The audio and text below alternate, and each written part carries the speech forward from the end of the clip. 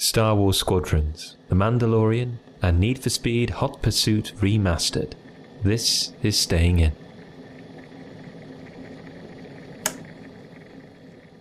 Happy New Year, everyone. Happy New Year. That was fun, wasn't it? To thrust us into a little bit of self-indulgence for a second, I listened back to our first show of 2020 just to remember what the world was like, really. And for some reason, whether it's precognition or just general ignorance on our part, it was only me, Pete, and Dan on that show. And we actually did, for some reason, joke about the fact that Chris might be the only one of us who actually makes it into 2020. And we also said, verbatim, Chris has quarantined himself from the virus. Huh. So are you saying that we are pod zero? Oh, we're something. I don't know if I like this. What can I say? I'm a man who's ahead of the times. So we are soothsayers. I feel we're more Uri Geller than. I'd go one lower than Pete. I think I'm more like the octopus that was predicting the football results. Oh yeah, well, he was very good though. Yeah, the octopus got it right a couple of times. Every single time, he was never wrong. The other thing we predicted was that Pete would finish Final Fantasy 12. Yep. Did you do that? I did. Okay. You said then that once you completed it, you'd be able to talk about it. So do you want to talk about it? Yep. So the makers of Final Fantasy 12 sure watched Star Wars, the new series, not the new series, the old new series, the new series that was new when Final Fantasy 12 was new. So not A New Hope, but Phantom Menace. You mean the prequels? Sure, the prequels. Yeah, I mean, if you wanna really get to the heart of the matter, they watched the prequels and then based their entire visual design around it, and quite large chunks of the story. It was fine. Maybe not worth 70 hours, but I listened to a lot of audiobooks, so that was good. Yeah, that's good. Have you got any bold resolutions for this year? Now, what, for audiobooks or for just in general? Just in general. I'm going to publish an RPG supplement. Really? Yeah, I'm going to do that this year. Yeah, huh. I've been working on stuff all of this year, and as I've sort of been going on about, and I think this year I'm going to go ahead and just do it because I've got a good idea for a little solo RPG. And I know, Chris, you've been working on one as well, and I feel I feel like part of a little creative group. What were Chris would know. What were the like fancy French creative groups of like the 1900s? You know, the ones where they go to a cafe. You mean like I mean like you got like the Bauhaus. Yeah. Yeah, well, which is German, but okay. Yeah. What were the French ones? They would go to like cafes and then talk about politics. Le Bauhaus. And art. Oh, Le Bauhaus. Got everything from like Dada, the Symbolists, the Surrealists. Yeah. So all of that, I feel like we're in one of those, you and me, Chris. What, like some kind of salon, a literary salon? We're in an RPG salon. Yeah. We're working on our own things. So I'm going to do that. And this is the one that is more along the lines of the Final Fantasy 12. Will he, won't he? He probably won't, but maybe he will. I'm going to finish painting all of my miniatures. Oh my god! I mean, I think you're overestimating the investment that our audience may have in the past year. They've been waiting for this episode to find out will he, won't he complete Final Fantasy 12. Can you imagine? Can you imagine if someone's listening and going like, "Oh, finally, you can talk about it." Who shot JR? Did he complete? It's been on my Amazon wish list for a year now. I needed to know whether or not that very famous video game was worth purchasing on the Nintendo Switch, and it turns out, Jerry, it is. So tune in this time next year to find out if Pete does complete painting all of his miniatures. Yeah, Jerry's kicking himself like, I can't handle it. With you and your miniatures, I kind of see it like a San Francisco Bridge kind of situation where, yes, you'll get to the end of all your miniatures, but over the course of the year, you'll have bought so many more that you'll have just as many to paint by the end of the year. So that's the promise to myself. I'm not going to buy any more until I finish the ones that I have.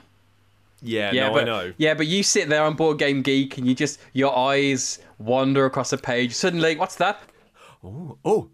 Also, you're underestimating the sabotaging nature of the other 3 people on this call.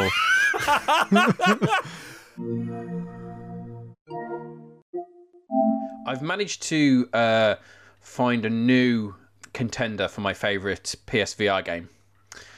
So for a long time, the best PSVR game I've been playing has been, as I mentioned last episode, Astro's Rescue Mission, which is just fantastic. But a game came out recently, which I was really not sure about, but I'm really, really impressed with, which is Star Wars Squadrons. Right. So Star Wars Squadrons is basically a flight simulator, and I've never played flight simulators, but this had got great reviews, so I thought I'd give it a go. I was really worried about motion sickness because having played certain games like Wipeout and stuff like that, I had suffered with motion sickness. I thought putting me in a space fighter is not going to make me feel good. But I managed to find a good price. Sam taught me about a grift that I could use, which enabled me to get it at minimum risk. So I started playing that, and it's really, really good. The flight sim element works really well. I've not really experienced motion sickness, but it does the thing that VR, I think, does best in terms of immersing you in an environment and kind of putting you in contextually the kind of the location. And the best way it does is because basically the game is split up between 2 characters. It's a rebel fighter and an empire fighter. So the story flits between 2, and you play them at different positions. And there's kind of treachery and backstabbing and all this good stuff. And so the game is split between these 2 missions, 2 sets of missions where you're in different fighters. The different fighters look different, but there's very little in terms of heads-up display, as you would typically expect in a normal game.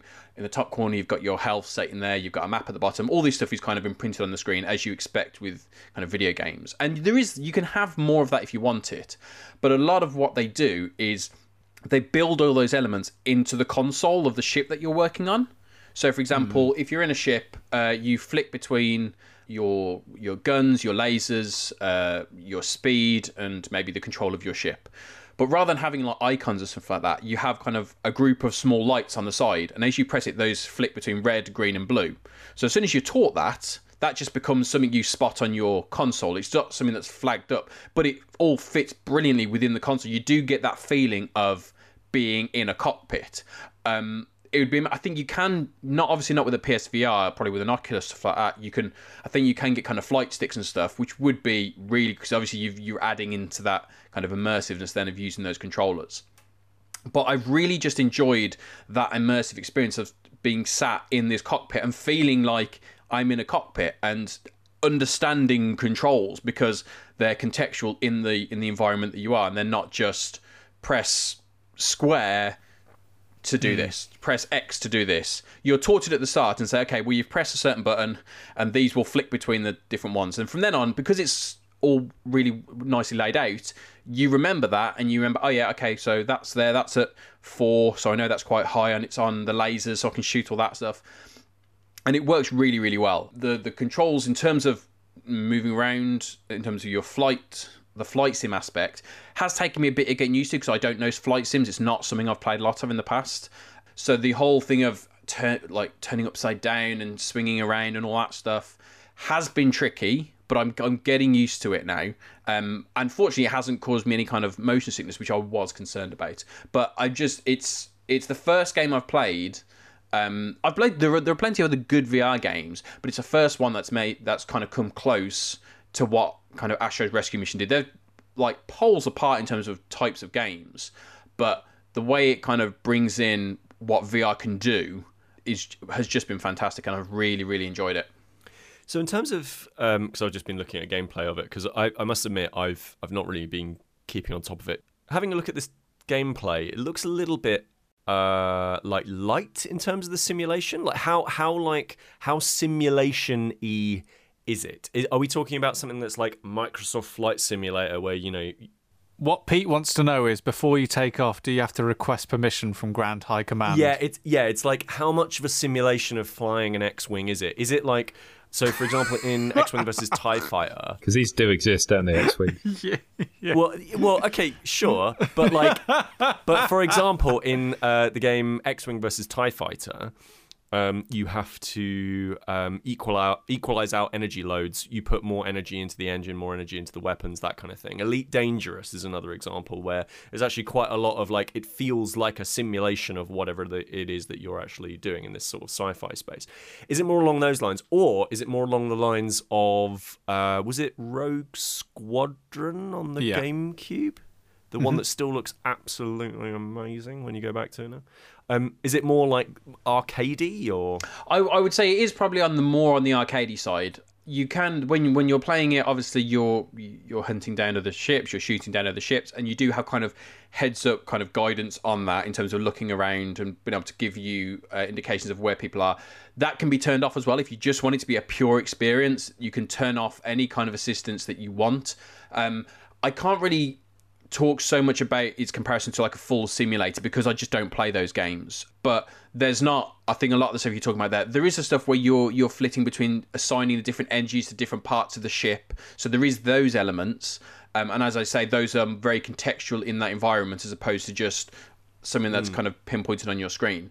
But I would say, I think a telling fact, the fact that I was able to pick it up so quickly tells me it's more arcadey than it is full sim. It would take, if it was a full sim, I imagine it would take me significantly longer to get into it, and I managed to get into it fairly quickly. It took me a while to kind of get to grips with controlling the ship in kind of up, down, left, right, going backwards. Suddenly I'm upside down and trying to, because obviously you're always looking from a first person viewpoint. You're not looking from like a third person outside of the ship. So it does take some getting used to, and that's the only thing I've really struggled with. I've whacked it down onto easy because there's too many obstacles for it anyway for me that I don't want to have to worry about it being on hard and being shot down all the time. One shot and you just blow up the Death Star. Yeah. Exactly, that's not going to be fun for me.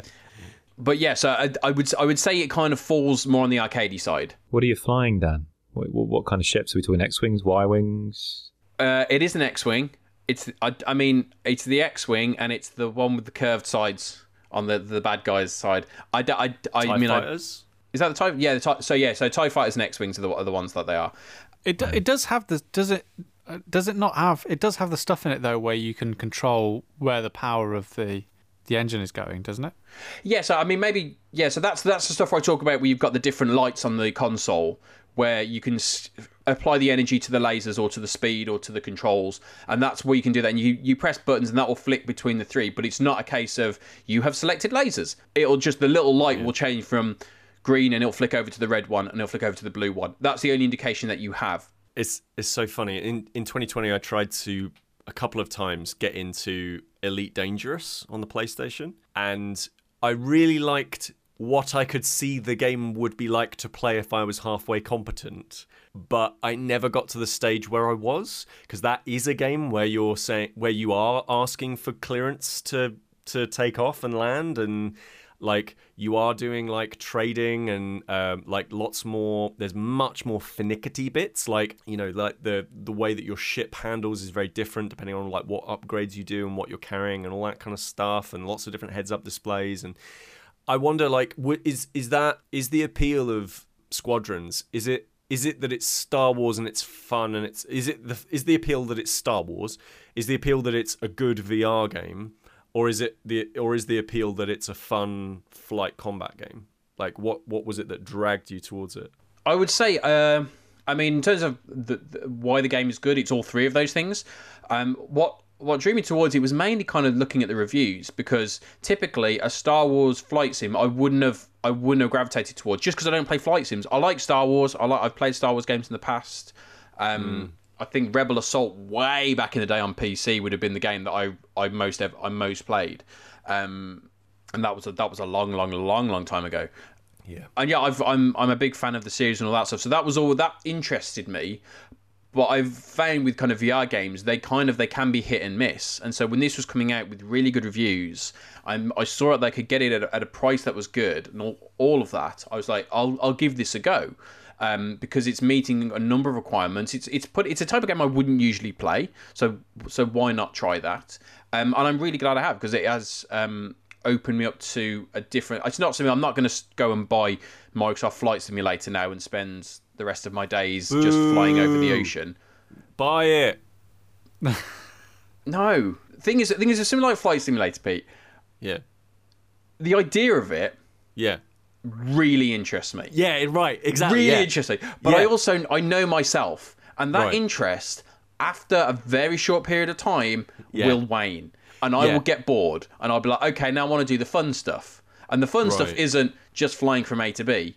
No. The fun stuff is I want to try and do a donut in the air, and that's not something that the game's going to let me do. Yeah. Can you imagine how difficult it must be to be an actual airline pilot, to have to keep resisting that temptation? What, just to do a barrel roll? Yeah. Yeah. Do you think the co-pilots like everyone? That's what they're there for, Pete, is to keep them in check. Do you think they have one flight where it's just like on their training, it's just like, get it all out your system, Steve. Yeah. You've got one flight where you can just, do what you want, get it all out your system. It's like the airline version of The Purge, once a year. Look, this 747's getting repaired in a couple of days' time. Just whip it round and have a quick go on it. But yeah, I know myself too well to go for that. As fascinating as I think it would be, it'd be like if they still kind of did the, I'll go to the shop and I'll rent a game for like 3 days for a $5. Yeah. If they did that, then maybe, because I'd be able to get everything I want from the game out of it, and then I could just give it back without any kind of impact. That's the thing. That's why you got to go all in. You got to buy a flight stick. You got to buy flight pedals. You got to buy all that stuff so that you always play it. Because you're like, well, I've spent £400 now, so I better play this bloody game.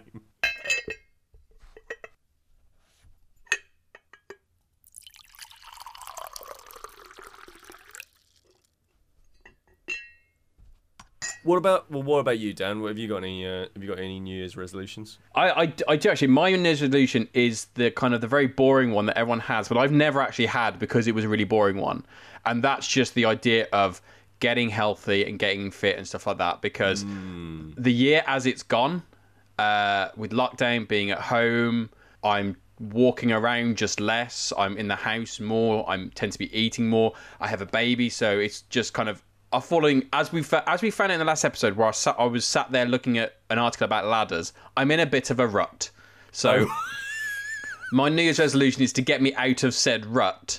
And so from 1st January, I'm going to start exercising again, eating better, and just looking after myself a bit more. So that's the boring one, but I've never actually had that as a resolution.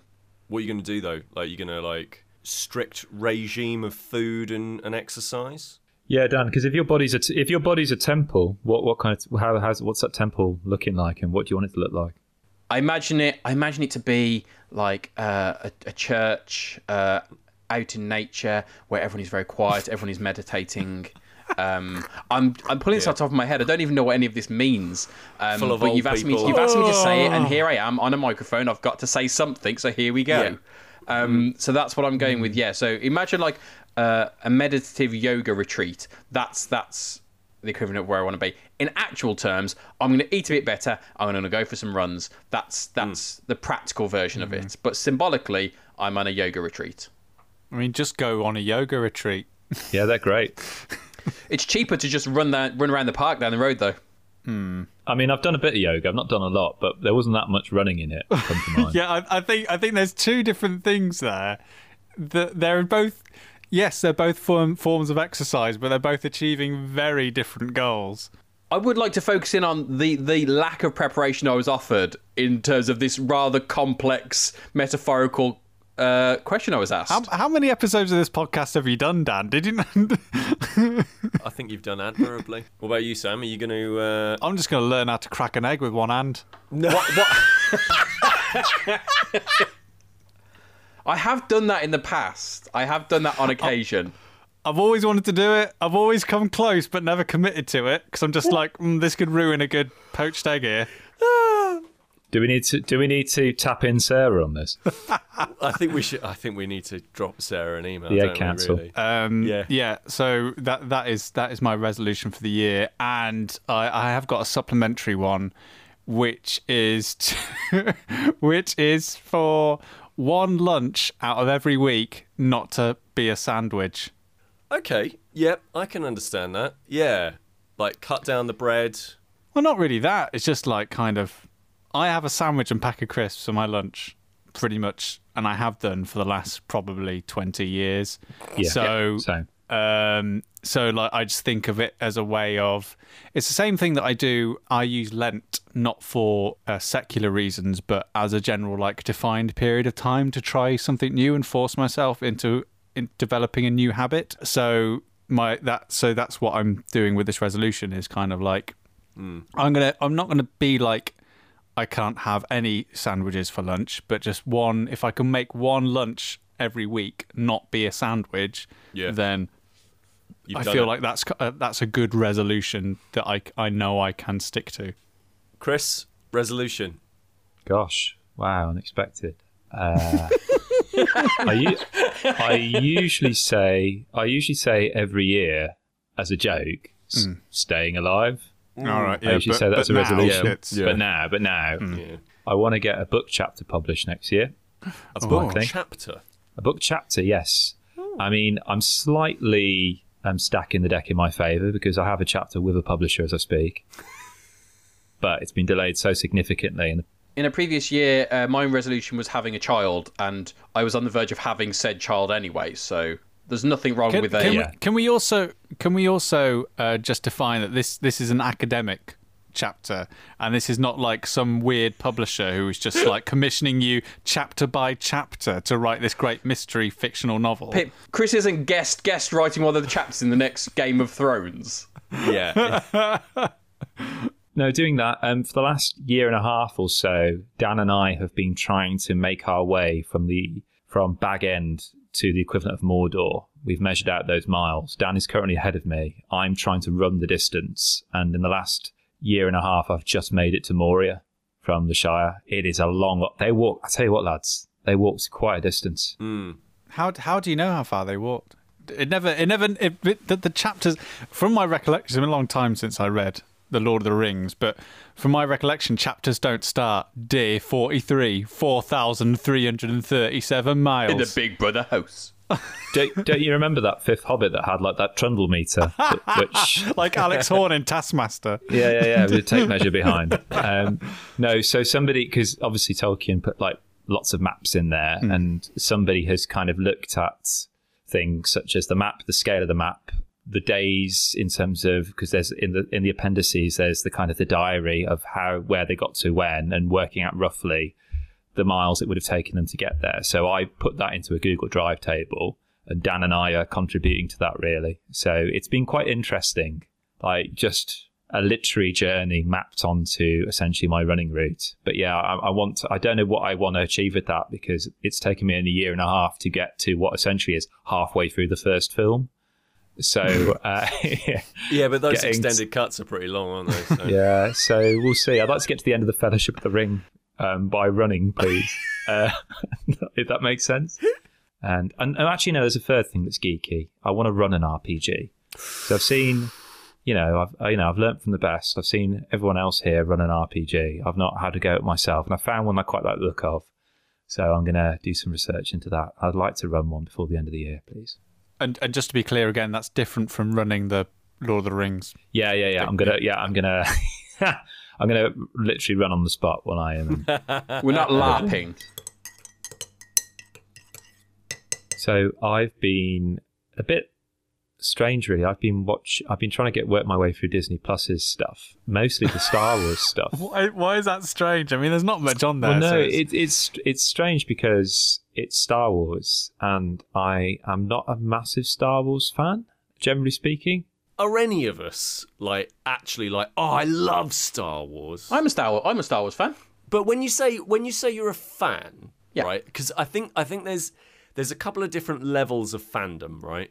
Like, I would say I'm a fan of Star Trek. Like, I could tell you quite a lot about Star Trek. I could tell you quite a lot about the planets, some of the people, the way the history of it, why I'm annoyed about certain things that are canon and certain things aren't. Like that sort of thing, yeah, right? I think that's. Right? Whereas with Star Wars, like if Alex doesn't like this about me, and there's a lot to not like about me, but this is one of them. She'll be like, "Oh, there's a new Star Wars thing out," and I'll be like, "Yeah, that sounds fun." Like, I don't care like that much. Like if there's a new Ghostbusters, I'll be like, "Oh yeah, brilliant, yeah, cool. I'll watch that. They're fun movies for children." Like, I think it's the same for me with stuff like Star Wars, where I'm like, yeah, these are fun, enjoyable movies, but I'm not like, I don't have any toys, I don't have any posters, I don't have a lunchbox with Star Wars on it. Like, I don't have any of that stuff. Like, well, so, I don't have Dan, any of that. Are you a fan in that way? In the same way that you're a fan, I would say, of Football Manager. Hang on. I'm a fan of Star Wars. I'm not a fanatic. And before we move on, I just want to call you on your completely unnecessary slam on Ghostbusters there. Ghostbusters is not a film for kids. No, that first one, oh my gosh, those dogs are really creepy. Ghostbusters is a classic, so I will not have you besmirching its good name. You know what, you're right. It is fun for the whole family. It's fun for everyone, yeah. So you take that back, family. Willington. No, you know what? I retract the statement. It is not a children's movie. It is a family movie, and it is they are both very good. I like both the Ghosts. Well, all the Ghostbusters I've seen are good. How many are there now? 3, 4? There are 3. 3. Yeah, I've seen all 3. They're all very good. So to go back to your original point, so in the same way, I know very little about Star Trek at all. Really, that was never massive for me. Whereas Star Wars, I watched the originals kind of when I was young. Because I think like my mum was like a fan of them, so we had them in the house, so we'd watch them on video. I watched like the prequels were a big thing when I was young. I enjoyed them because they were in the same way that you're saying Ghostbusters. The prequels were kind of made for kids, especially like that first one it was aimed at kids. Yeah. So I did enjoy those, and then in recent years I've not watched Rise of Skywalker. But I did really enjoy Force Awakens. I was not a massive fan of Last Jedi, which is the reason I haven't really kind of picked up on Rise of Skywalker. Obviously, these later movies have also coincided with me having children, where time to get to the cinema is somewhat limited. Yeah, sure. But I am a big fan of them. I don't own memorabilia. I don't have a Chewbacca costume hanging in my wardrobe. Sure you don't. That's why you deliberately mentioned it. Yeah. But I am a fan, but I'd say I'm a fan, but not a fanatic. Football Manager, I'd probably say I'm a fanatic because I've bought so many of those games. You can't say so. A healthy fandom of Star Wars. A healthy. Yeah, fandom. He's got a Football Manager suit hanging in his. Yeah, absolutely. It's just a standard suit. Yeah. Yeah. No, well, no, it's not. It's got like chewing gum in the pocket. And like Dan wears it and then just shouts orders around the house. Just shouts there's like scraps of paper in it with just doodles of like football tactics just stuffed in all the football formations. Yeah.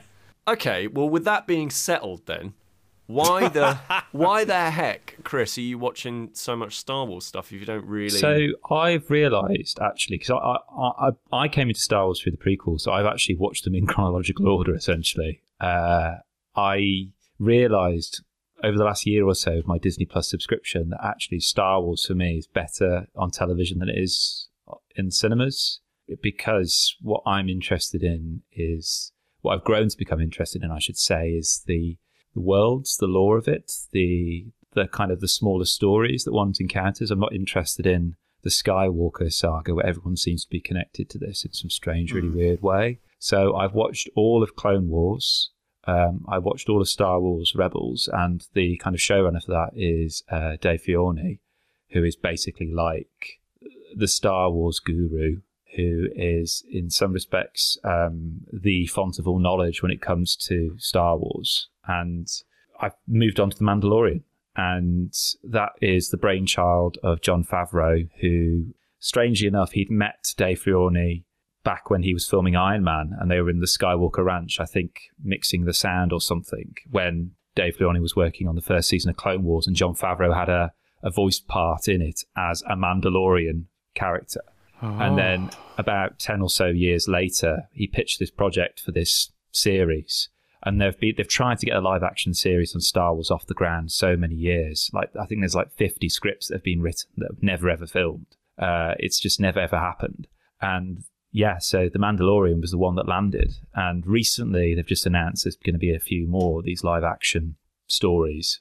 But a bit like you, Pete, I'm not chomping at the bit to see them. I'll see them when I see them, because actually the joy about The Mandalorian is that having a pre-existing knowledge of the world of Star Wars is a bit of a bonus, but it doesn't ruin it whatsoever for you, because actually the joy of The Mandalorian is that it's just on the fringes of all that cinema stuff.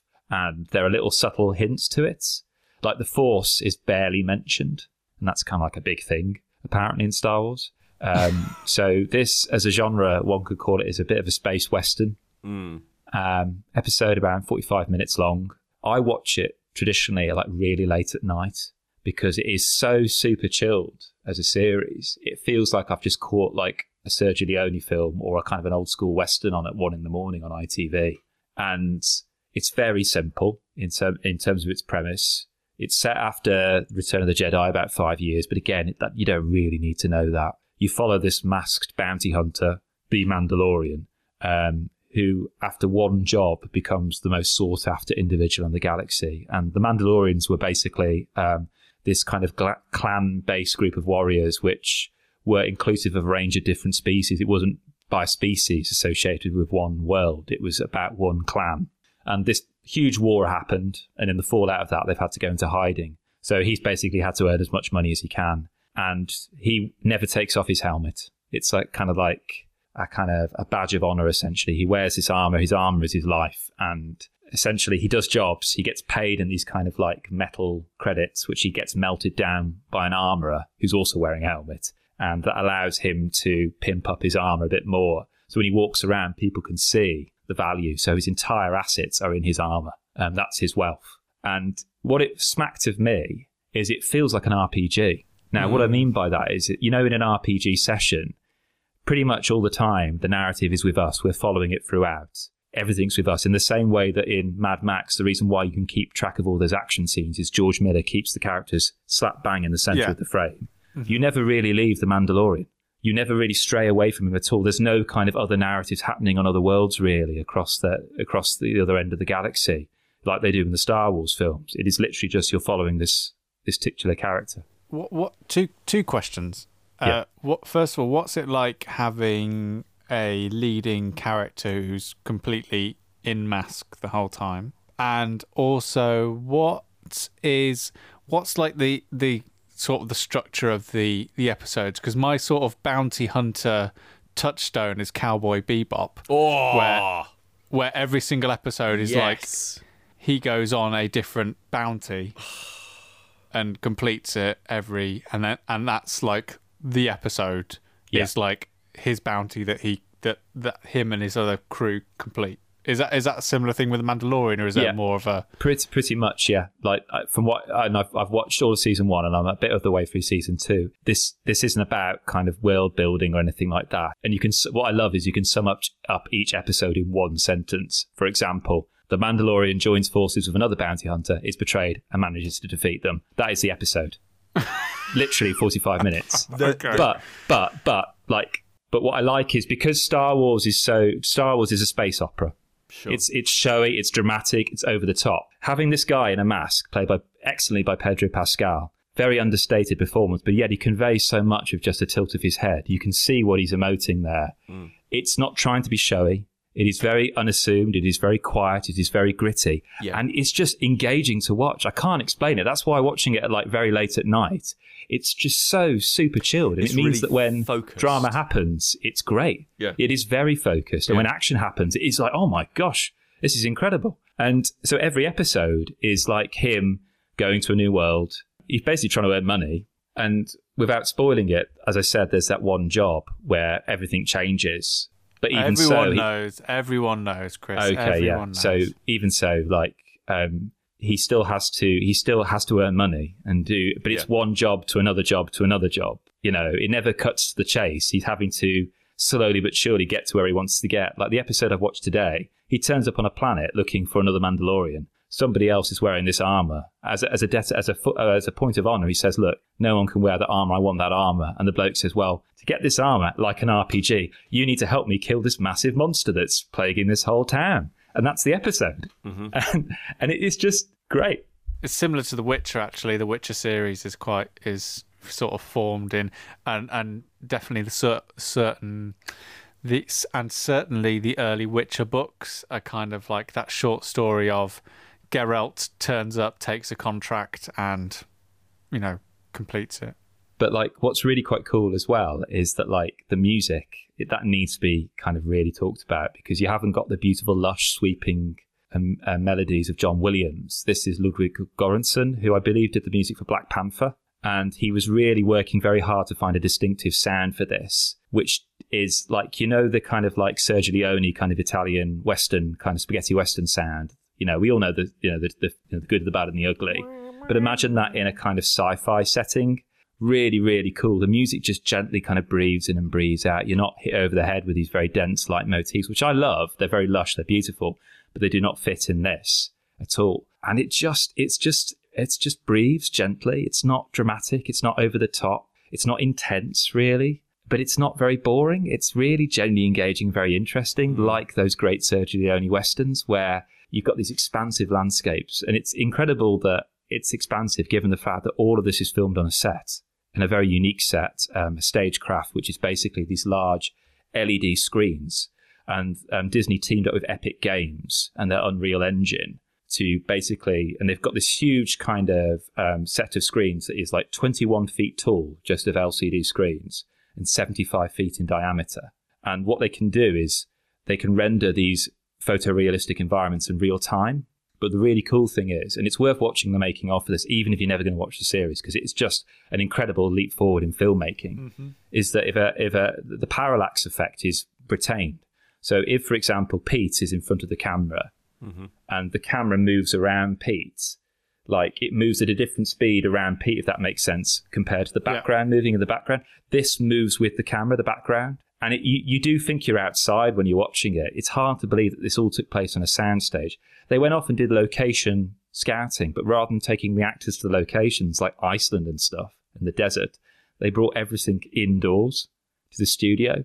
And it is phenomenal to watch, like just loading a scene and the lighting and everything, and just the scene. Suddenly you're outside, and it's a bit like the holodeck in Star Trek. Yeah. Hands across the ocean there. If you're not a fan of Star Wars, watch it, because you're not missing anything if you've not watched Star Wars before at all. It is generally worth a watch, and I'm just meting out my portions of it really, because it is just so super chilled. If you could pick a day in history to go back to witness an event, right, what day would you pick? And here is the caveat. You will come back with the knowledge, and you can share that knowledge with anyone you want, but they will never, ever believe you. What's annoying about this is I know there's a really good answer that I'm not going to be able to think of, but I know there is a really good answer that I could give. Shall I tell you mine? So mine is 1969, man lands on moon, NASA headquarters in Cape Canaveral. I feel like being able to witness that as it happened would be a very incredible and humbling moment. And I don't think in human history there's anything that's really come close to that in terms of like how momentous and groundbreaking it was as a piece of human achievement. So you could go back to Texas, Dallas, see JFK get shot, find out the truth, but no one's ever going to believe you. Well, I want I think maybe an event of kind of like a joyful event where kind of like the ending of World War II, the kind of the parties that people came out into the streets, and that sense of uplifting, kind of that joyful nature of it's over, that kind of, just to experience that, I think would be something that would be, I wouldn't have to worry about like the curse of knowledge and stuff like that, because it's not like the war was still running. This war would have been over. That would have been the big thing that would have been hanging over it. So I think that's where I would probably come in at. Just something to experience, an incredibly happy thing shared by everyone. Or the World Cup final where England won. That's also a very good one. I mean, it's a very similar thing, but it's just a bit more concentrated. Actually, I mean, this is... I'm really narrowing it down now to being just about me. Maybe when Aston Villa won the European Cup in 1982. Because my dad was there. I could sit with my dad and watch it. Yeah, there we go. That's what I want to do. What if you found out something though? You saw your dad, you know, you found out he wasn't really a Villa fan. He was on the away team. I mean, he's not German, so. or he takes a sip. He takes a sip of like an ice cold beer and goes, "Why do I drink these?" he's like, "Ugh." Well, as someone who doesn't like beer, I would never feel closer to my dad then. Yeah, exactly. But he'll never believe you. Hell never believe you. Yeah, You'll exactly. go to him and go, He'll be like, "Dad, no, I know you don't like beer," and he'll be like, "Don't kid about, mate." What was that? He's not Australian either. That was perhaps the least accurate impression I've ever heard. But he's a very well-travelled man, isn't he, your dad? Yeah, he is. Apparently so. I would go back to go and see the just an average day in the life of the third great civilization of Earth, and I would ask them, what are your names? Because nobody knows. They were one of the biggest civilizations, around that period of time. This is, I believe, just before, or maybe just after the Mesopotamians. And we have written record that they existed, because we have knowledge of other people talking about them. We know people traded with them. We even have a couple of artifacts of theirs, but we don't have any information as to what they are called. They were called nicknames by other people, but we just don't know what they refer to themselves as. So I would go up to them and I'd be like, what are you called? And it'd probably be something like really weird, but or really interesting. I don't know. But I'd love to go and do that. Go and have a look what they're like. Apparently they're out in like the mud plains around the sort of like Afghanistan and Iraq and Iran regions. Just go and see what life's like. It'd be like, oh man, this is hard. But I only have to be here for like a day, so it's fine. But that's the thing, Pete. You'd have found out kind of really interesting information that people would want to know about, but no one would believe you. Yeah, but that's fine. I'll take it to my grave. It's all right. I don't care. Knowing that they were all called Jim. Yeah, exactly. Yeah, the gymalization. I'd be like absolutely fine with that. People would go, "Oh, he's mad. He's got no idea." But I would go to the grave knowing, and that'd be really fun for me. It's like a secret. When somebody tells you a secret, and you're like, and then it's really fun that you know the secret.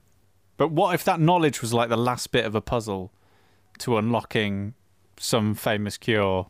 Okay. Or but it's not. In this instance, it's not. It's the name of a civilization. It's like it might trivial. be like if only we knew their names. In your scenario, Pete, it's not that you're telling people they're not believing you. You're not telling anyone. So you're not sharing this information. So you're getting this information just for you. Well, they're not going to believe me. What's the point? You will want to tell people, and it will annoy you that they don't believe you. No, I know because you. I'm like, I'd be like, it's called this. I don't believe you. All right. I'll go to the grave with the gymalization knowledge. I just got this vision of like Pete just sat like alone in a house, surrounded by piles of newspapers. Like they'll never believe me. Yeah, his final words on his deathbed is that they were all called Jim. They were all called Jim. It's like the ending of Citizen Kane. I mean, how do you top that? I mean, yeah, I was going to say who's Jack the Ripper, but, Oh, Jack the Ripper's a good one. Who's Jack the Ripper? That's quite a good one for me. Atlantis, I'd like to know if that existed. I suppose I would like to, a bit like what Sam was saying, actually. Moon landing was my first one, really. I would like to, and this is a kind of a geeky thing, I'd love to be in the room to find out, okay, once and for all, in terms of like the relationship between Bob Kane and Bill Finger, how Batman was created. Oh, that's I'd love to be in the room and seeing those ideas bouncing off each other, and how this figure, this drawing, inspired by Leonardo da Vinci's drawings, would become this huge titular character that is known throughout the globe. So, Sam, in this scenario, are we actually present, or are we just kind of overlooking? Because is it a situation where kind of they're creating Batman and Chris is sat in the corner, just kind of pretending, hiding behind like a curtain or something? Yeah, it's fly on the wall. You can't affect anything that's happening. It's like the Watchers in the Marvel Universe. So it's not a kind of thing of like Chris goes back, finds out about Batman, then comes back to present, and like Batman doesn't exist and replaced by, I don't know, rat thing. Or he does, but just looks like Chris. Yeah. Yeah, it's just a story of a child and his parents had a lovely night at the opera.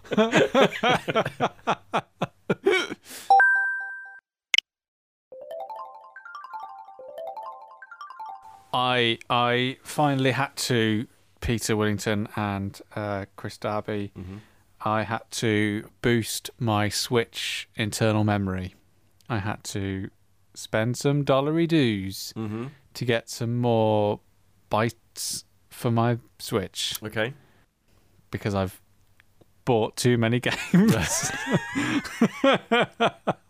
So how big an increase are we talking, Sammy? That's not too rude a question to ask. How many gigs have you got now?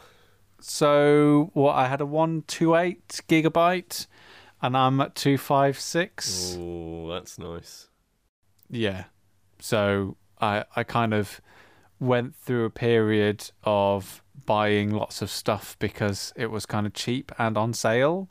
So I got the BioShock collection, which is what sort of tipped like my internal storage over the edge. Because essentially, even though it comes in a box and a card, all that is there's about like 2 gigabytes on the cartridge, and then everything else you just have to download. Have you played any of it, Sam? Nope. Good. Well, two thirds of that collection is very good. I mean, a large part of my Switch internal memory is taken up from the 25 gigabytes that is XCOM 2. What else did I buy? I also got Murder by Numbers, which Murder by Numbers, which is a Phoenix Wright adventure, but powered by the puzzles of nonograms or Picross. Oh no! You sent us some pictures of this, asking us to guess what it was that you had drawn, and it looked nothing like what we thought it was. I know, yeah, it's incredible. Like, I got, for reasons that will come apparent in a very short while, I had to buy Nintendo Online, and so I thought, I'm buying it, so I'm going to get something for my money. So I started playing the Japanese Mario Picross, because I've never really played Picross before, and then I got super into it. I was like, this is like deductive reasoning is like the puzzles that I am into. Brilliant. Like, is why Chris really hated when we played Break the Code, because I was like there in a couple of steps and he was, still struggling. But like things like Cryptid, like Whitehall, like puzzles where you have to figure out, well, they can't be there because of X, Y, and Z, but they can be here because of A, B, C. Like, that is my jam. So Murder by Numbers are a bunch of Picross puzzles, but you're also solving murders. So yes, that's been fun. But what I also got recently was Need for Speed Hot Pursuit. Yes. Remastered. Oh. Because that's like, one of the things I've tried to do with my Switch is generally try to curate a collection of games that in some sort of apocalyptic or some sort of like hunker down isolationist scenario, I've got everything I need. So, I've got The Witcher, I've got my massive RPG, I've got my puzzle games, I've got my strategical turn-based shooter. In a shocking turn of events, you have Minecraft on there. I also got Minecraft, so I've got my infinitely chill sort of crafting game. I also got Thronebreaker, the Gwent-based Witcher. Is that any good? Card game. It's really good. Mainly because, and I didn't realise this going in, is that because I thought it would just be like random games of Gwent with people in the Witcher world, but actually what it mostly is Pete will know this more than anyone else.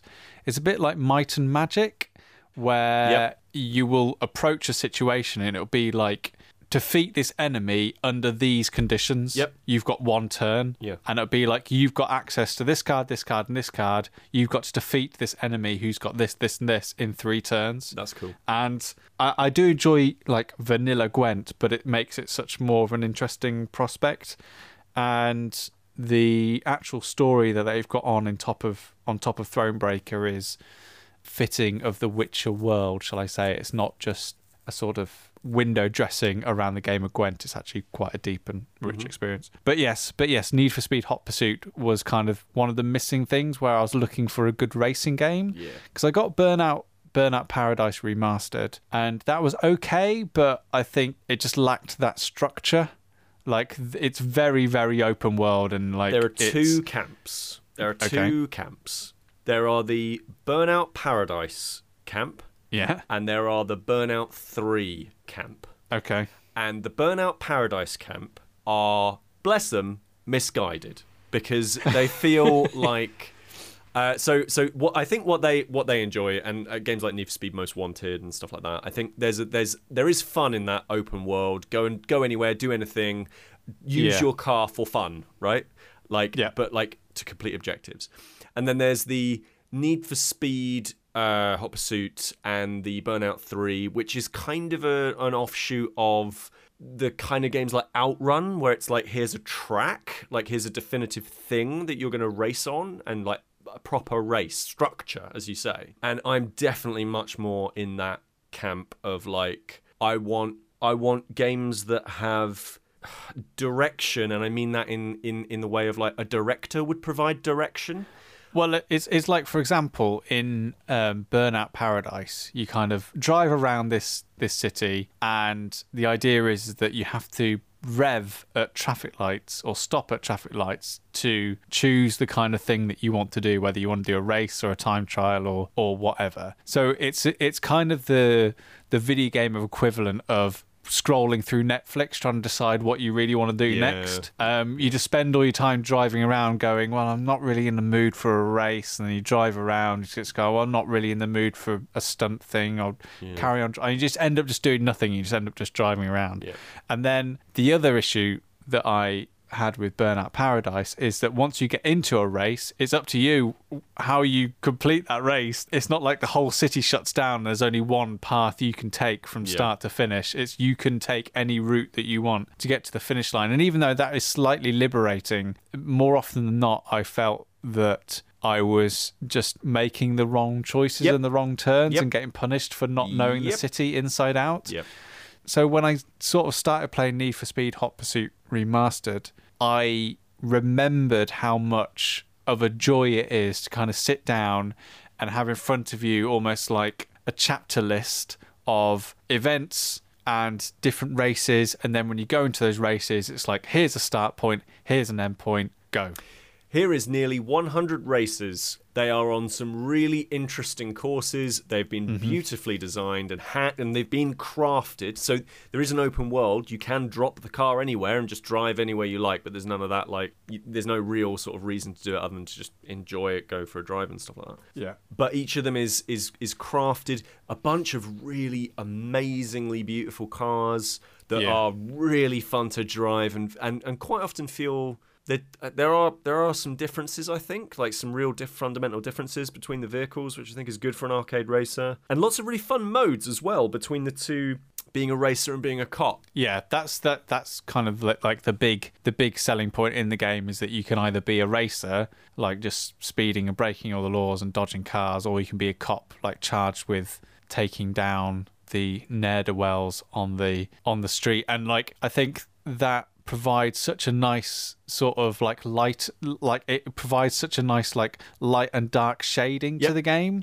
Like, again, it makes it so easy for me to jump into a race, because I kind of feel like, do I want to listen to 30 Seconds to Mars and Pendulum whilst I'm like pelting down the road whilst like there's a lightning storm going on trying to beat my time, or do I want to listen to this orchestral Fast and Furious score while I'm the cops trying to like take down these racers on the street? Like, it makes it super easy to kind of decide where I'm going to jump in and where I'm going to have that sort of like piecemeal experience with a game, which especially on the Switch is kind of like, those are the experience. I've got 20 minutes, I'm hopping on my Switch, I'm going to do a cop mission. And like, even I think mechanically as well, like, you know, thematically, this light dark element, I think it is represented really well mechanically as well. Yes. In the two races I I think are really smart are for the cops, it's rapid response, which is essentially a time trial, except for anything you hit gives you a time penalty. Mm-hmm. So you are actually really actively rewarded for thinking about other road users, like absolutely hammering it, but doing it in as responsible a method as you can. Like, yes. And it really feels like, because those penalties are really significant, and like you will not meddle if you're reckless and all over the road. And for me, the one that the racers have that I think is really good is the hot pursuit mode, where it does feel like there is this honor among thieves, whereby you're actively racing against other racers while the cops try and take you down. And so I always felt bad about using because there are also a couple of different like weapons that you can use, like road spikes or an EMP, or you can bring in a helicopter if you're the cops, things like that.